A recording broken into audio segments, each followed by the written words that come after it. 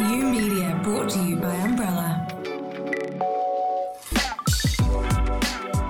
So, a sunny Tuesday, and we're joined by a pretty new partner to the Umbrella ecosystem, Walker Scott. Congratulations, guys. Welcome. You've made it all the way from Wellington and Sydney to the Winterless North in Auckland. It's great to have you here today.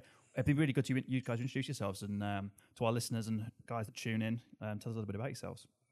Okay, so I'm Blair Scott. I'm based in Wellington, so I have travelled up today. I've been involved with Walker Scott since its inception. We founded back in 8 years ago now, and really that was around a phrase of making clever happen, but basically just unravelled. It means getting stuff done. And that's really for us was about just taking technology and in effect just getting projects done. And it started with a key client based out of Australia, and then the business just grew and flourished from there. And how long ago was that now? That was 8 years. 8 years ago, yeah. So what was the gap that Walker Scott were looking to fill when it came to creating the competency that you have on across your talent pool? Yeah, I'm Paul Knox from Sydney, and I started in 2012. We always thought there was a great market around data and analytics, and that's probably where we started the business. We probably, we like most young consultancies, we took a lot of different work on.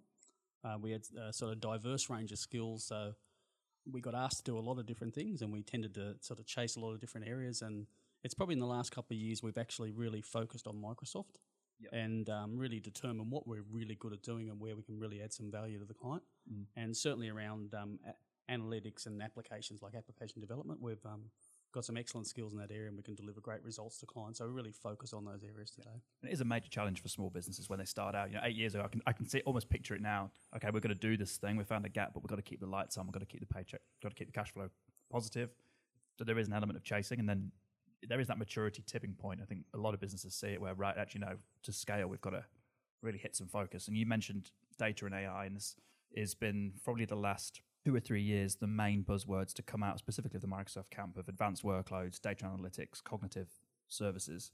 Yeah, that's right. So what we're seeing in the market, I guess, is that BI fundamentally hasn't necessarily changed, but the tools we have available to us and the accessibility of those tools to use data smarter in organisations. And it's quite a, I don't like using the word easy, but it's probably a good area for organisations to test out their footprint if they're going cloud.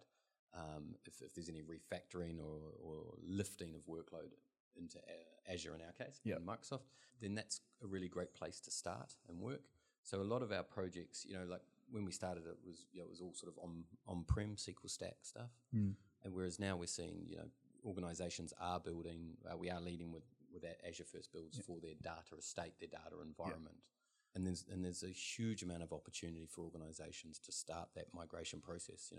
Lifting and moving key back office, legacy apps and organisational business applications is quite a bit more complex. Yeah, sure. But lifting your data warehouse workloads, for example, is a really good way to get that first step into.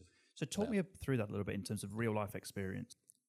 From a data footprint perspective and the ability to leverage your data for insights and all of the kind of the key outputs that you would look out from a BI program or a data insights platform, what does the reality look like for a lot of clients when you actually get into these organizations and actually getting data into a meaningful position where it's not disparate, it's not spread across multiple platforms to actually allow you to leverage that? I'm very much a realist when it comes to there is a marketing dream that's painted and then there is a reality of actually what it means to drive outputs for an organization. Talk me through that process and so we can kind of get a real handle on what that means in a process to go through. Yeah, if you're in that space, you become a realist very quickly. So, it's very rare that we walk into any sort of small corporate to corporate size business where their data's in a good state. It's a long journey. What we really do have to do is you have to really pull it down into a roadmap. So you've got a path for them to probably get some results that are good for business, so they can sort of win some favour and get people on board with the process. But it is a long path to get good, clean data from all these disparate systems around the business and join them in a meaningful way to be able to drive the results you're after. So it's I think some people get caught up in scoping and detailing and thinking they're going to get it right. They're going to have this one project that's gets it right, which just virtually never happens. It has to be that sort of journey that you're on that you have a small investment up front, but then you're sort of continually investing to get a result. It definitely doesn't feel like a project. It feels like an instantiation of a behavior, and then it's an evolutionary, continually going. Data is now the core of how we make it so around here and make decisions. Yeah, it's something you've got to drive. It's got to become a culture within the business, and they are constantly demanding more and more data because they don't make decisions without that data. Right. But on that basis then, all major programs that I've seen have witnessed, not just in the data platform, but in any form of lift and shift migration or any fundamental change inside a business, there is always a barrier to change inside organizations, which culturally is a challenge for some businesses and not for others. And we've worked heavily with a lady called Orin Shaw, who is a change specialist and DevOps culturalist. And her biggest thing is anytime you're inflicting change, it has to start with the culture of the business first. Is that a qualification kind of metric for you guys? Say, hey, look, we're going to come in and do some work, but your business isn't ready for us to actually be there yet. You've got to do something more fundamental before we actually can come in and be successful. It's a really interesting one. So the people part of a data project are massive. So quite often it's either a top-down push, or even when it's a bottom-up, we need to get access to data. We have a specific need that we're trying to solve. Trying to get people to change behaviour, trying to get people to go back to understand the collection process of data.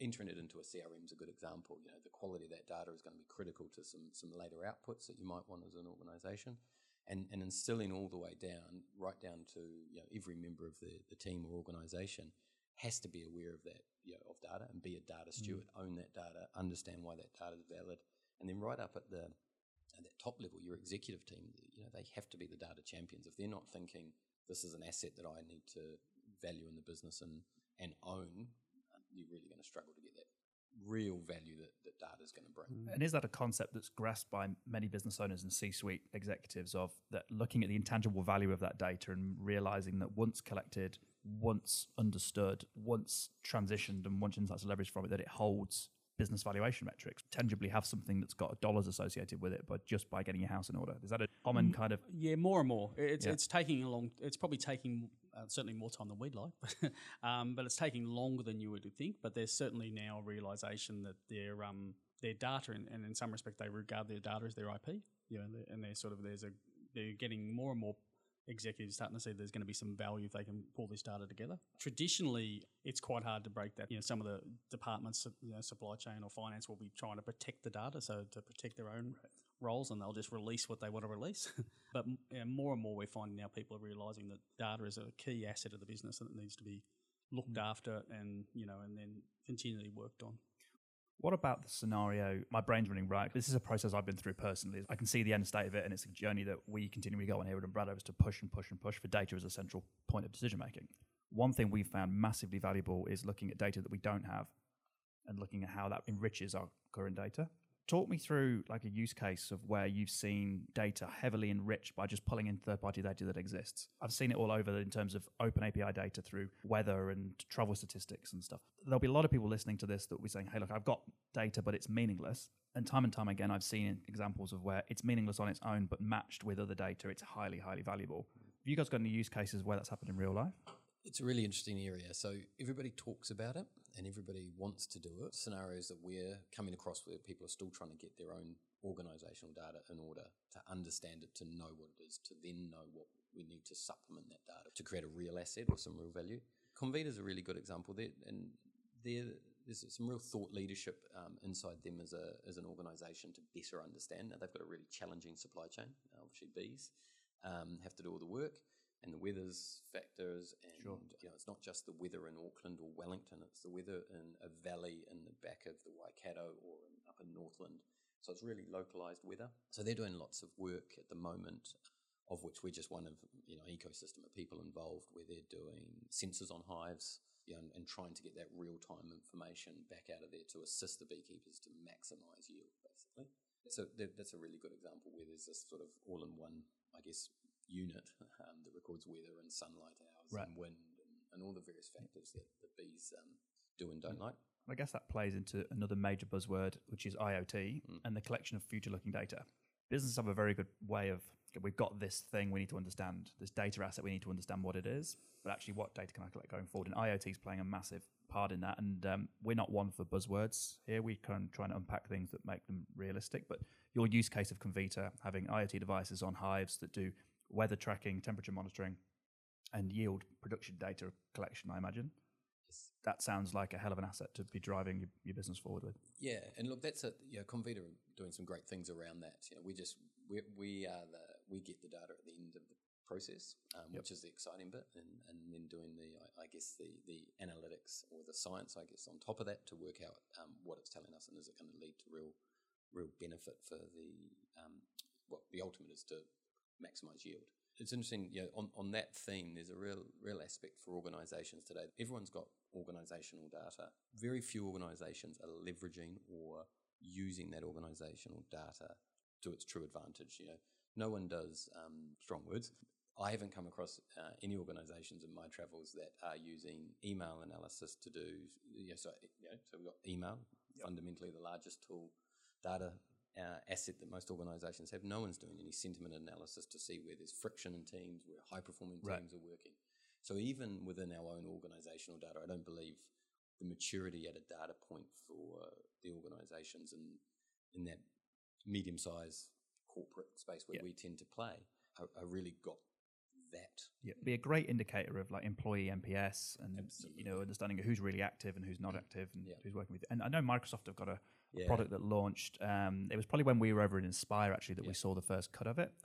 So for everyone's benefit, that the Umbrella team and the Walker Scott team were over in Inspire, Microsoft Inspire last year. And there was a demonstration of the Microsoft Workplace Analytics platform. I actually thought it was a fantastic tool. And it's leveraging the Microsoft Graph API, which is a huge collection of data that allows for that kind of modeling of, well, are meetings efficient and can you schedule things differently because you're always in the meeting with the same person, and can you divide and conquer and all that kind of stuff. The barrier to entry, though, was pretty significantly high. It was on an E5 license. You needed to employ Deloitte to come and deploy it. That was quite a barrier to entry. Yeah, correct. Totally. That product, I mean, potentially where that product's trying to go. And I think, to some degree, Microsoft are trying to lead the market, like we've seen in other areas, is that showcase some aspects of it and then enable the tools and the democratize ecosystem. It through everything else. But an amazing demonstration of the tooling. Yeah. But democratizing it is something that has to happen to make it relevant, because I would actually love that insight in this organization. And I think it's the case with also the work streams that you guys build your business on. I mean, I imagine that business intelligence and the tool suite and ETL and just the data storage construct 5 years ago is totally different to what it is today. Yeah.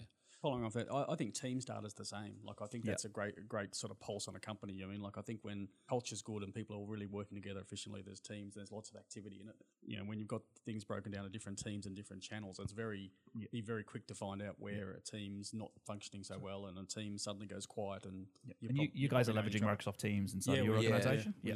We're big fans of Teams. Yeah, we went with Teams a while back and have subsequently pushed it with some of our clients, even though we don't tend to play in that modern workplace space. Probably just advocates for the change. The big one that we've found with Teams is that it is that, as Paul said, it's that that energy and there's the social element and the very easy mechanism for people working together. It's a natural way. We haven't governed it too heavily, but we've just put some rules around it. Yeah, the drop in internal emails is fantastic, and that changing way of working. Now for us, that's now about going, okay, what about now? All of a sudden you're in documents. Okay, well, where does your document and information strategy? We're sort of ready for the next step, I think, really, in terms of integrating SharePoint and some of our document managers as well. So, and that's only because Teams has gone so well for us. So, it'd be really hard to see, where it wouldn't be successful in any business, to be honest. So, that whole internal emails bouncing around, and even one stint as a CIO, and it's just a horrible culture. I think everybody knows that. So, and just for me, it's starting to unify the messaging of which Microsoft are pushing really hard about unifying your data assets, of whether you view them as a data asset or whether you view them as just a tooling to operate your business. If you genuinely look at the data you're generating in Teams, Outlook, across the Office 365 suite, and then your applications that are on an Office 365 integrated common data platform. It's because Azure and 365 effectively is the same common data platform. That then allows you to purely leverage insights. It's almost getting data assets by stealth by having so much inside of 365. And Azure is now becoming so commoditized in terms of its ability to deploy and migrate applications. It's making, I think, our jobs easier in terms of how to leverage the insights quicker, which is ultimately what the customers want. Because it's no longer it's a $2 million project to come in and run a BI installation. It's actually the data's there. We've provided us the tools, and it's actually more of a behavioural process and a business logic than actually the technology driving the cost, as opposed to the build of the technology, because the technology already exists. Yeah, correct. Look, there's an interesting thread there around the roles of people within an organisation and how people engage. Like, as more and more gets commoditised, or and Microsoft in effect attempt to remove those barriers, it's what role, how you structure your people and your roles, and how you train and what skill sets you're going to need around data is a really interesting area. Yeah. We're seeing lots of where I think in the past consultancies have come in and done projects that will sort of go away, that consultancies will advise and guide and supplement internal teams to get the outcome. Is very much something that there's obviously a lot of training going on. We're seeing all the popularity of the dashboard in a day, dev in a day, app in a day type stuff is amazing. As citizen developers. Yeah, that's right. And across the board of people just being able to do more. Now, there is a threshold there. I think organisations and the C-suite need to understand that they can't, just because it's much easier, the entry level, like Excel as an example, we can all use Excel. Everybody knows how to use it. Everybody can kind of plug in Power BI and do something.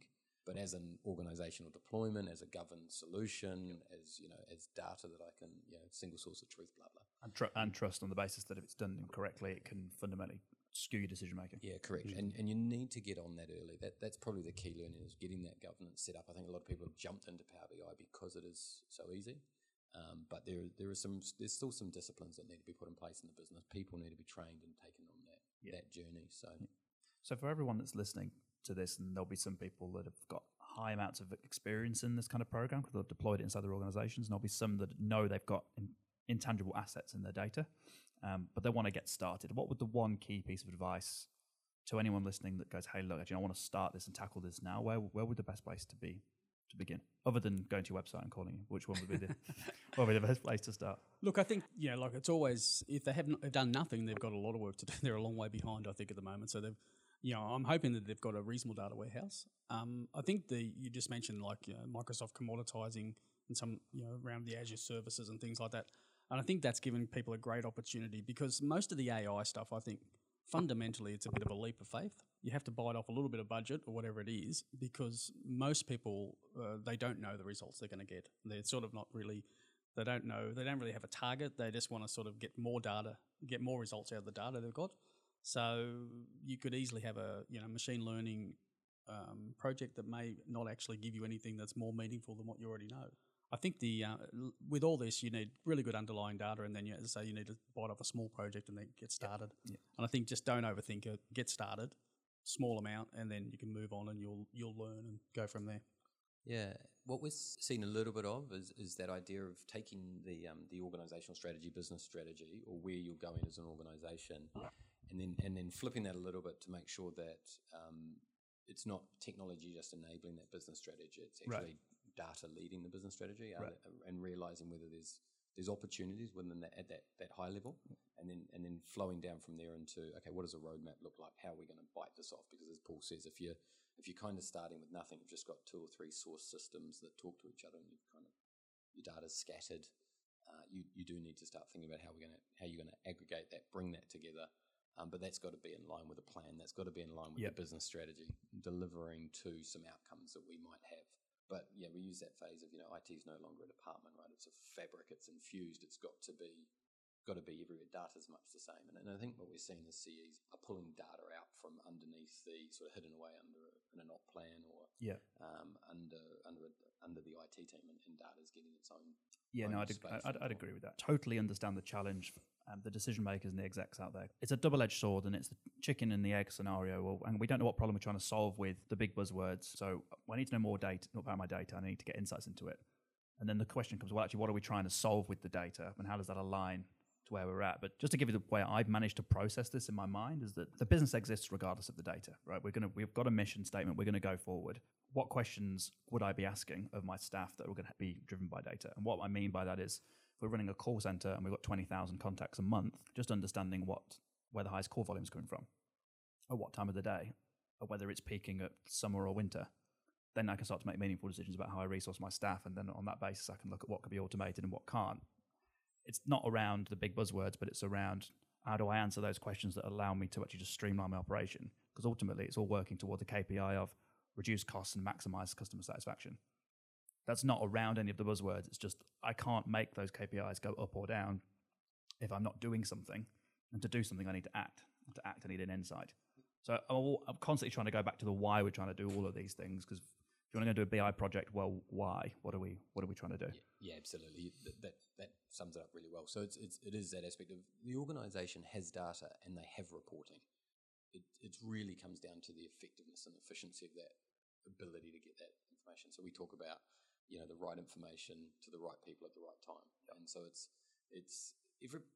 most CEs get, or anyone in the C-suite or management will get the information they want somehow. They don't know that there's 8 people spinning the wheels for 10 days to get that financial set of reports.